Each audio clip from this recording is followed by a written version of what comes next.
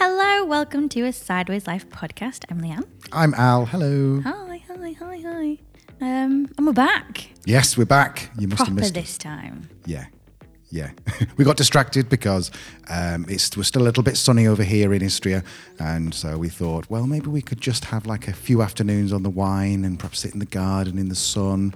And when we haven't, we've actually had to do some work this month. I know. We've had quite a bit to do. So between working and sun shining, podcasting just slipped to the bottom of the list. Sorry. It did. So we missed it. So I think we've missed last week. So this will be released our tomorrow, your today, obviously. And so hopefully we're back on it.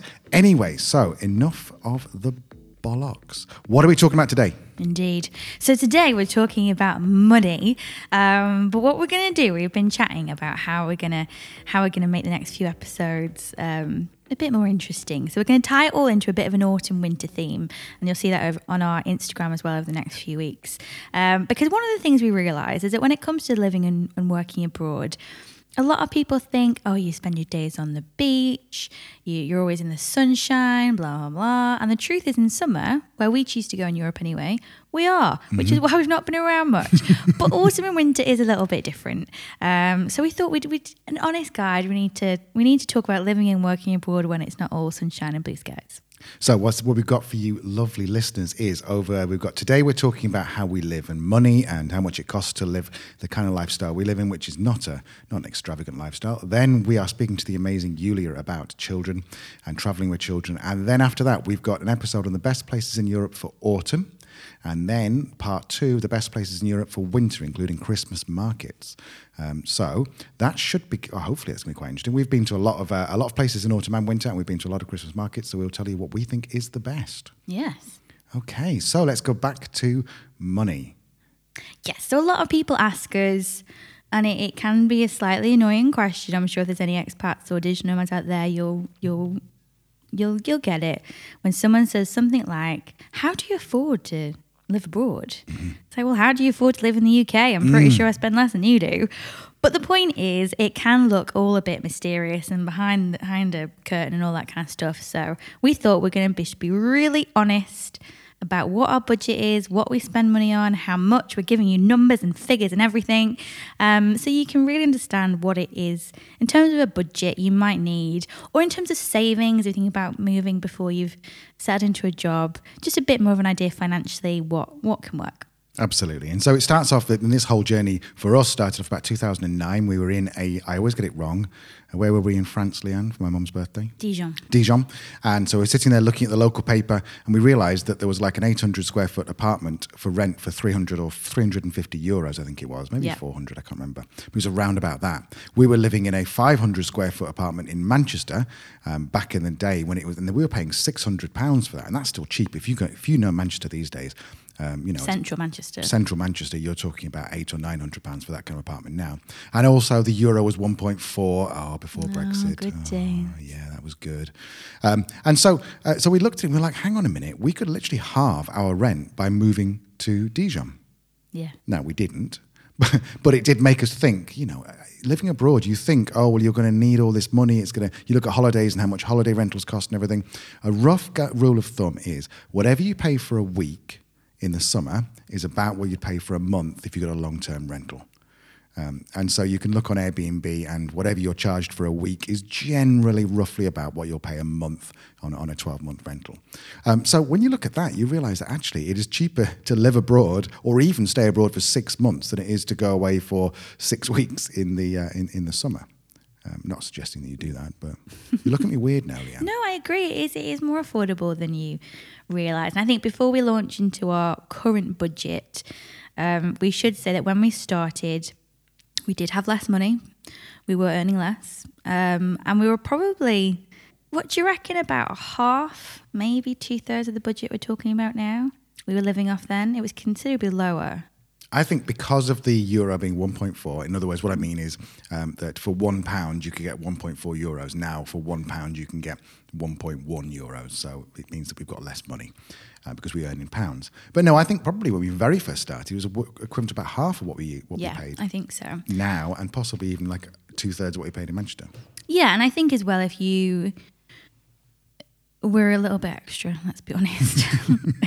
We like living in nice places and doing nice things, and we can afford that now. So why not? We work for it, we have it.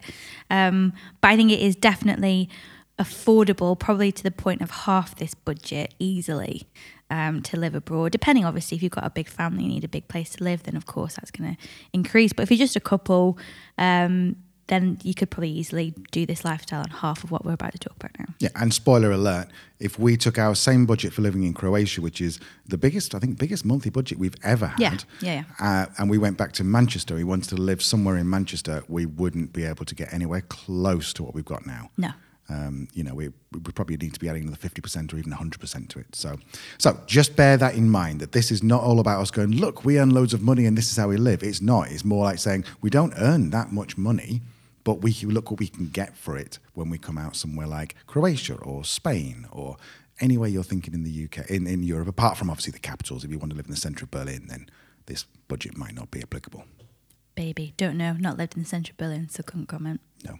So we're going to kick off this with a sort of the 4 or 5 sections as we cut into is going to be things you need to budget for, other things to consider, how we live, how much our cost is, how much our house is, what going out, how much we spend on food, ways to save money, and then we're going to talk at the end about resources, things that we've found really, really useful for websites, etc., that's going to help you to decide where you want to live, how much you need to live, etc., etc. So, do you want to kick things off, lovely Leah, with things you need to budget for? Yes. So in terms of everyday kind of like costs. So the first thing is rent. Our rent budget has fluctuated so much since we've been traveling.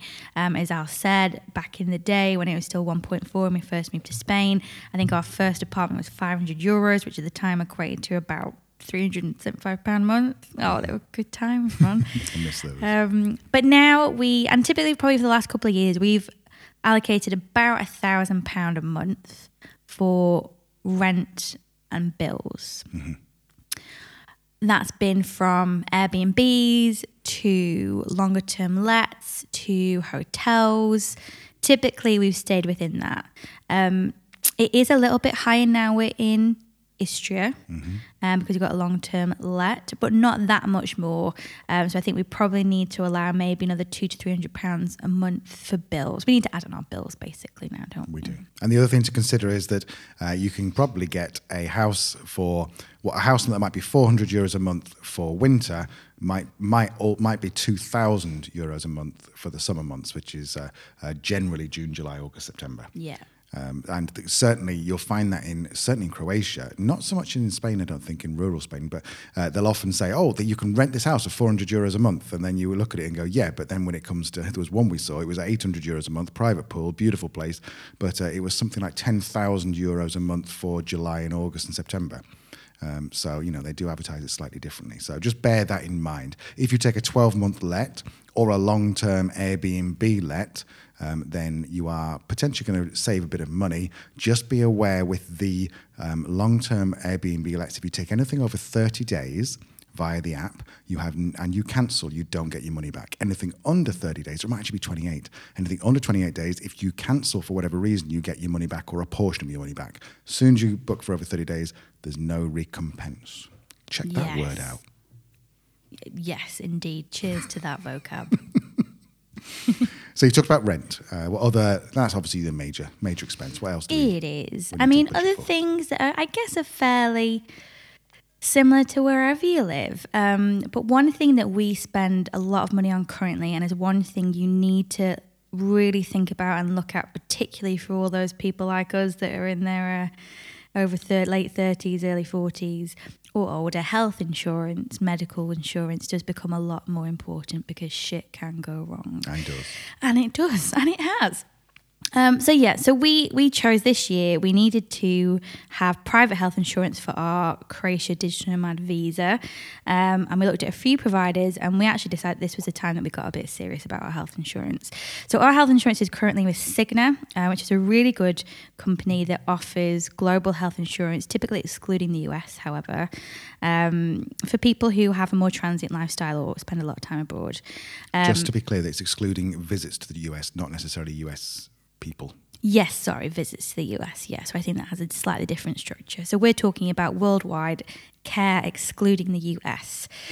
We have all the emergency cover, hospital care, but then we also have other things like any other long-term or acute illness, whether it be cancer or diabetes or whatever else horrible things can happen as we start to get older.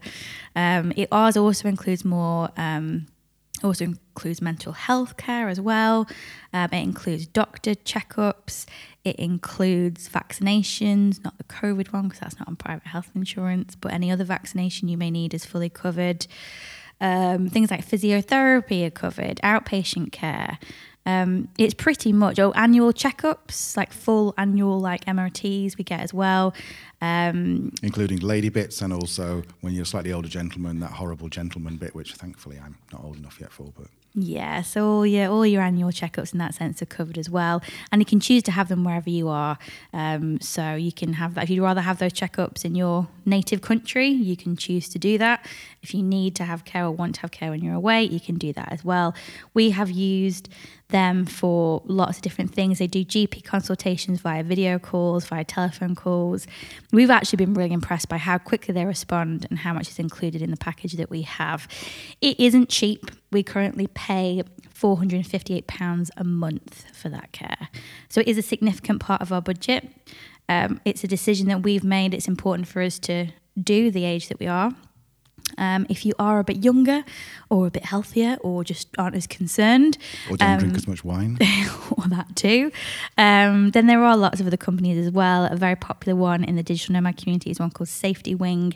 They are considerably cheaper, so take a look at them as well. But always just bear in mind that you get what you pay for. So there's going to be a lot of exclusions on the cheaper plans. But yeah, if you're looking for something full cover, nice rounded package, we couldn't recommend Cigna enough. Yeah, and I think also, as Leanne says, it's basically you've got a GP. So you have a stomachache, then you book an appointment. An hour later, a doctor will ring you, talk to you over the phone. If you need to send pictures of anything like embarrassing bodies, you need to send a picture of anything that's going on, they'll look at it, and then they will write your prescription, which will come out, you print it out, you take it to the chemist, and you're gone. So it's not like, if something goes wrong, like Safety Wing generally is, if something goes wrong, then they'll take care of you. This is just having the NHS in whichever country you live in. Yeah, absolutely. Or private healthcare, really, isn't it? Well, I suppose you summed it up at the beginning, didn't you? So, other things that we obviously need to budget for is going out, because if you're working abroad, you're probably generally working remotely. If you live with a partner or a friend that you're going to be spending lots of time with them, it's really important, I think, for both you to go out individually and also together to get out of the house, because trying to save money on that is just going to end up eroding your mental health, I think. Definitely. And the thing as well, when you live abroad, when you're not working, you are essentially a tourist. So it's nice to allow that little bit of budget that you can go to different towns and cities, that you can do experiences, you can do the whole tourist stuff as well. So typically for going out, obviously just going out for dinner and drinks as well on a Friday night, lovely. So typically we allow around about £300 a month on that. We've not used it, let's be honest, in the last 12 months with COVID, but we will. So yeah, we allow about £300 a month just for fun. And what about food? Food fluctuates so much. And I think this is definitely one thing to look into when you're budgeting. Excuse me, is if you can get an idea of food prices, because they fluctuate so much and it can really add on to your budget. We came from Slovenia before we were in Croatia. I think already our grocery bill has gone down by about 30%. Slovenia is just so expensive for food. Croatia is a bit more expensive than we've been used to. It's probably a good 50% more expensive than somewhere like Bosnia. It's probably 25% more expensive than somewhere like Spain. So really just if you can get an idea or get on the local Facebook groups and just get an idea of food costs, we're currently allowing about £400 a month for food grocery shopping. Now, if you keep listening, then towards the end, I'll give you a great website which will tell you exactly how much, for example, a pint of milk or a kilogram of chicken costs in every country in the world, I believe. Oh, perfect. I know. So, but you have to keep listening. You have to go do a deal with us. And I think the other main thing that we, like the essentials that we budget for is good data connectivity, good, I'm such a nerd, basically 4G. In most countries, now I know I'm generalizing, but in a lot of European countries, if they do have, like, if you come from the US or the UK, you tend to have like fiber optic wired Wi-Fi piped into your house. You'll find that it's not always the case in the places you go. For example, we're about 2 kilometers from the local village, but we don't have any internet apart from a SIM card. So we have a router and a SIM card goes in it. The good news is that it is much cheaper for data over here. So something like £10 a month will give you, it says unlimited 4G. I think it's capped at 150 gigabytes or something, but you know, it's more than enough for most people. So, but we do have a couple of SIM cards. We also have a mobile SIM card router that you can put your SIM card into, which is about £100.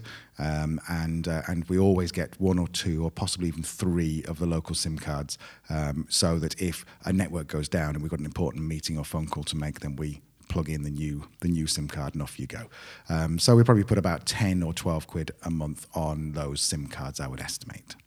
Yeah, and then on top of that, we still have our UK SIMs as well. Yes, we do. Not sure how much longer that's going to last, but as long-term customers of EE, we are still riding that very happy post-Brexit pandemic wave of data allowances being transferred. So currently we spend about £65 a month for both of us in terms of our mobile phone contracts, and I would imagine that would stay about the same if we did have to move to a local SIM. So that's kind of the core things. If you drive a car abroad, then there's a couple of things you need to bear in mind. You're going to need some insurance, obviously. You'll need to go back every year to get an MOT unless your car is less than 5 years old. But even then, if you go with the insurance company, which seems to be the only insurance broker in the UK that will allow you to spend 12 months in Europe, they still stipulate you have to go back once a year. Back to the UK. That insurer is called Stuart Collins. They are very old school. I think they still ask you to fax stuff over or whatever, or fill out forms, scan it, and send it via email. The website looks like it's from 2003. It's not a great website, but they charge us about £600 a year for our car insurance, which gives us the green card for all of Europe, apart from those strange ones like not the Kosovo strange, but those little odd ones like Kosovo. And I think Albania is excluded from it. But that's about £600 a year. And it also includes the breakdown insurance as well and some legals, which I think is worth paying for. So those are kind of like, what else? Is there anything else we spend regularly each month on? The only other things we budget for on a monthly basis, we usually put around £80 a month away for fuel for the car. We usually put around £30 a month away for Peanut, our dog, in terms of food and whatever else he might need. We have our Netflix, Spotify, YouTube, that type of thing. That's about £35 a month. And then we also tend to just put in an extra £150 a month just for extras that come up. So they're kind of our monthly outgoings. What we do as well is that we put aside monthly amounts for annual costs. So as Al said, with the car insurance, we put around, our car insurance is about £700 a month. A year. A year. That'd be expensive, wouldn't it? £700 a year. And is that dependent on the type of car you have? Well, of course, yes, I think. But sorry, that sounded very glib. Yes, it is. It's very much dependent on what. Right. So when all that is added together, our total monthly outgoings each is £1,511. Oh, that's all right. I think that's all right. That covers everything, including putting money aside. Now, it doesn't include things like if you're investing. Obviously, we're self-employed, so pension doesn't include in that. But imagine that you earned 2,000 UK pounds. What's that, about $2,500 or something US dollars? Yeah. So you imagine you earned £2,000. Well, you could live, and I will tell you about the house in a second, but you could live very comfortably in most places in Europe and might have a really, really good level of living, standard of living. So we'll talk about our house now. So we pay €1,500 per month for our house, And we also obviously pay bills on top of that, which generally work out about €150 because we have 3 computers here. I'm a bit ridiculous and I've got 2 screens and all kinds of business going on. We've also got a jacuzzi outside, a little hot tub, so that's going to be expensive in the summer. And obviously there's air conditioning. So that might reduce a little bit in the winter. But we're talking about €1,500. So €1,500 about what, 1350, £1,400. And for that, we get a detached villa, which is a 3-bedroom with a large upstairs bit with a little gym. And then where we're recording this, we've got our desks and our office and stuff. Then downstairs, it's got a really nice kitchen. It's got a sitting room. It's got bedrooms. It's got, weirdly, 4 toilets, but only 1 shower. Not quite sure why. Yeah, it's a bit strange. Garage downstairs. As you said, hot tub. It's sat in about half an acre of land, which is roughly split into 50-50. 50% is it's like a woodland, which we're too scared to go into because there's snakes, isn't there? Yes, but it gives a lovely atmosphere. It does. Yeah. It's lovely to look at. It's lovely to look at. Apparently, it's wild boar as well come through these in the winter, so we're going to have to look out for that. But then the rest of it is just established garden, and it's just beautiful. It's south facing. It's about 2 kilometres from the village. It takes about 10-15 minutes to walk down there. Yet it's really, really quiet, and it's got a private drive, and it's all walled, so the dog can just run around like a knobhead, like he does, just being just. Exactly. So bear in mind, we're in a fairly big house with a fair bit of land close to a fairly touristy town on the coast. We're about a 10-minute walk to the beach. There is definitely much, much cheaper ways you can live in Istria. 100%. You can have a smaller house. You can go further inland, further away from the tourist spots.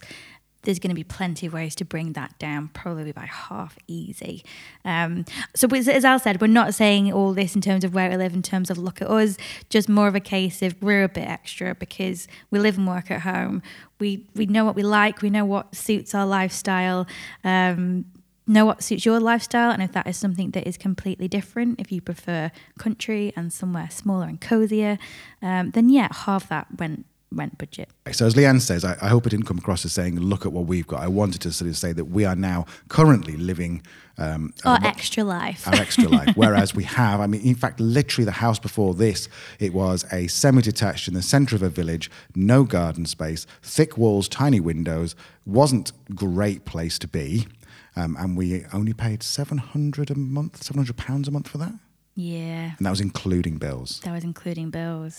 So just to show you that. And in terms of Spain, we lived in, this is going back 4 or 5 years, but we lived in this beautiful house in Spain. And because we were in rural Andalusia, we paid around about, was it €800 a month? Yeah, it was, yeah. €800 a month for a villa in the middle of some olive groves with a swimming pool, 3 bedrooms, looking out over the most magnificent view across, from tens or like hundreds of kilometres you could see across these mountains, and it was absolutely amazing. Absolutely. And I think as well, it's having a think, first of all, of what your dream scenario is. In a dream world, are you living in a house or an apartment? Are you living in the country? Are you living in the city? How many bedrooms do you have? Do you have a separate office? And it's adding all those things together and knowing what is your dream and what is your acceptable list. And then when you start to look at places, you can see in terms of affordability what you can get close to. And we've done everything all in between those options. We've lived in flats, we've lived in cities, we've worked at kitchen tables, we've had a separate office. There's so many different ways to do it. I think it's just don't dare to dream. Yes. Write down everything that you want and then look at where you want to be and see what's achievable. So that's a really lovely segue into our next section, which is ways to save money if you do want to live and work abroad. The first one is around about the property. So with Airbnb, they are the most expensive platform, I think, for long-term lets. Is that fair to say? Yeah, I think so. But they are a good way to get somewhere, book somewhere, knowing what it looks like, knowing you've got some recompense if it goes wrong. So we recommend if you think, I'd love to live in Istria, don't go on the internet and search for long-term rentals Istria, because you're going to get the websites that are going to show properties that might be €1,000 over here. They'll be listing for €3,000 because they know that you're not in Istria. So wherever you go, you need to be on the ground. So our advice is, get an Airbnb for 2-3 weeks, however long you think is reasonable. Get an Airbnb, pay the Airbnb man, and then as soon as you get on the ground, start looking around. When we arrived in a place called Colmenar, which is in Malaga, not the Colmenar Viejo, it's the other one in Malaga, 6,000 people, mountain town. We arrived. Excuse me, and the first thing we saw was a Guinness sign above a bar. And we were like, well, I'm wondering if they might be owned by English people. So we went across the bar, and not only was it owned by English people, but she had an estate agency or a rental agency. So we got in touch with her. We told her what we were looking for, and the properties that we were looking at were sort of 500, 600, 700, 800 a month. Whereas when we'd looking online, before we'd arrived, then the similar kind of properties were more like 2,000, 1,500, because they obviously, you're paying a premium because you're not there. Have I laboured that point enough, do you think? I think so. Yeah. Okay. I think everyone gets it. So, second thing is that you can negotiate with Airbnb. We've done that lots and lots of times. In fact, if you're interested in doing that, then go onto Instagram, find Ask Sideways Life, and send us a message, because we've got a great 100-tip guide on how to negotiate on Airbnb. So you can negotiate an Airbnb, particularly for a longer term stay. Oh, we've got a good, almost half of what it initially said Yes. on the listing. Yes. Yeah, you can negotiate real good. And I think as well, just going back to that with what Al said before about hitting the ground first, if you can commit to a month, you get such big discounts for booking a month. You do get a small weekly discount, but you usually get a good chunky up to 50% discount for booking a month. So if you can, maybe try that. Yeah, definitely. And then other things you've got to think about in terms of saving money. Our tip, which we learned from probably Money Saving Expert, was to go and get specific credit cards that allow you to use them in Europe. We have a Santander One and a Halifax, or is it Halifax One? Halifax Clarity and Santander Zero. And although we clear them off every month, but we use them, or we used to use them before we got Starling, we used to use them and in restaurants and stuff, just pay in your local currency. Always pay in the local currency. So if you're in Croatia, it's kuna. If you're in Slovenia, it's euro. Always make sure you're paying that. And the second thing is, obviously, when you take money out of the ATM, first of all, don't ever use your credit card. That's the worst thing you can do. But secondly, when you go and use your debit card, then just don't choose the conversion. They'll say, the ATM will say to you, do you want to pay this fixed amount of money? And you'll go, no, without conversion. You click that, and they'll go, are you sure you don't want to pay this fixed amount of money? And try and scare the hell out of you, and you still say no. Now, just to give you an idea, I took out about 1,800 kuna yesterday, and that was, they said fixed amount was £239. When I declined that and just went for the standard, then what came out of my bank was £198. So we're talking about a huge amount of difference, a huge percentage by doing that. And also, if you're talking about doing that, then look at Starling Bank. It is absolutely incredible, but also they give you cards for traveling around Europe.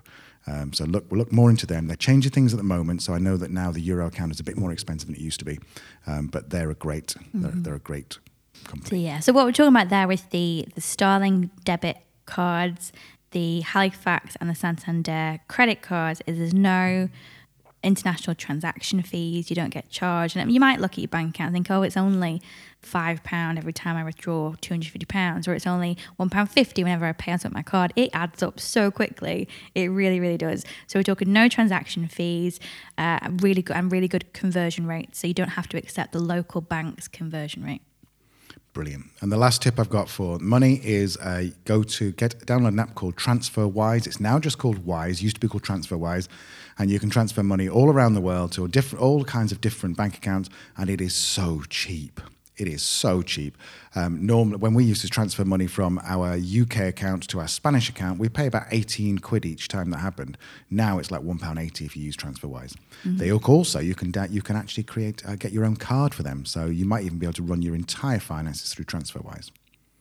Now called Wise. Yes. Not sponsored by TransferWise. Or Starling. Or Starling. Though it should be. I wish we were. That would be great. Anything else?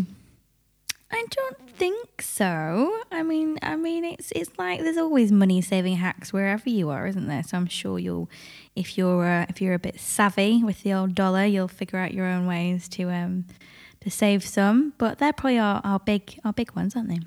Yeah, and also, I mean, if you are savvy, then great. Be savvy about stuff that you can live without. Don't come over here and either have such a small budget that you can't leave the house, or try and skimp and say, I'm not going to go out, because just going out and seeing where you're living, that's part of the experience of being here. Going out there and eating the local food, drinking the local drinks. And is that for Leanne's looking at me as if to say, definitely. Shut up. No, definitely. I just think there's two things to that as well, isn't it? If you're, yes, don't be overly savage to the point where you haven't got the budget to get out and do anything. But if you're on a tighter budget, there are also lots of things that you can do for free. Most cities and towns have free walking tours. Look at your local Facebook groups. They'll usually arrange events that they're free or at a small cost. So there are ways to get out and about on a limited budget, but I think you need to allow a little bit of budget for that. That's why you've moved abroad, right? To see the world. Brilliant. Okay, so shall we get onto the resources section then? What's resources? Resources is the list I've made, which I'm pretending to know off the top of my head, of all the places that we've found lots of information. Cool. So number 1 is, do you want to tackle that one, Leanne? Local Facebook groups. I think we've talked about this quite a lot before on this podcast. So yeah, Facebook is actually a really good resource for expatry and digital nomading, in terms of meeting people, asking questions, and that's coming from people who don't really use Facebook for much else. But yeah, have a little look on Facebook for, usually it's something like Digital Nomads Croatia, Digital Nomads Slovenia, or Digital Nomads Expat Split. Just have a look at that, and you'll find lots of good stuff on there, and great for meeting people, asking questions, finding access to local facilities, or anything from medical care to where can I buy almond milk, Mm-hmm. It's also really good if you like a bit of drama like I do. It's also really good for looking at finding really there are some odd people in the groups, and you'll see some odd arguments about odd things. It's a really, really fun. There is a good, at least like 20 to 25% of any expat or nomad group is like keyboard warriors. Yes. Yeah. Very, very, very strange. It's fun to watch. It is. It's great. You just get your popcorn out and just watch these arguments. Or if you wanted to be like me, you just lob a grenade in terms of a weird post in and just see what happens. It's brilliant. Anyway, so the next one, which we talked about, referred to earlier, if you've been listening since I mentioned it earlier, then well done, is Numbeo or Numbeo. I'm not sure how you say it. It's numbeo.com. So Numbeo. And what you can do there is you can say, I want to see the cost of living in Bratislava, the cost of living in Thailand, in wherever you want to choose, but you can also compare as well. So you can select 2 or 3 of them to compare. So it will tell you about the price of milk. It'll tell you about how much a drink costs, how much going out to have a meal for 2 in a modest place will cost, an expensive place will cost, etc., etc. And it's quite interesting to see like the differences between, for example, Portugal and Croatia. Is they're very similar on a lot of things, but some things like food, Portugal's half the price from Croatia, so it's interesting. So that's numbeo.com. Very good. And the final one is Nomad List. It's just a great resource for everything, really. So if you're interested in being a nomad or even an expat, just have a little look at Nomad List. It's got loads of great guides on there and tells you about the particular areas. So that's really good. For those of you who are driving, then the insurance company I talked about was Stuart Collins. They're based in Cardiff. Just search for Stuart Collins Insurance and you will find them. Do you think we've covered everything, Leanne? I think we've covered a lot. I think we've given people a fair idea of costs and resources, and yeah. I think there's enough to go out there. Brilliant.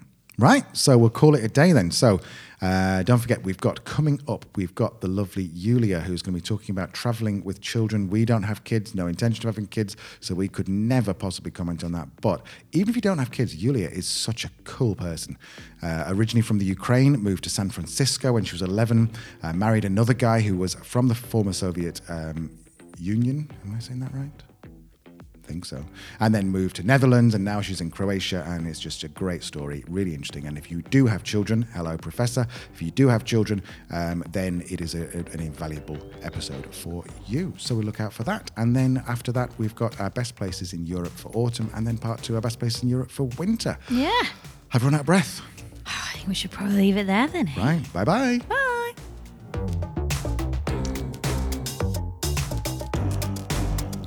Do you remember that post on the Facebook Spain expat one that you put about dressing up dogs in clothes? That was a shit storm. Didn't go down very well.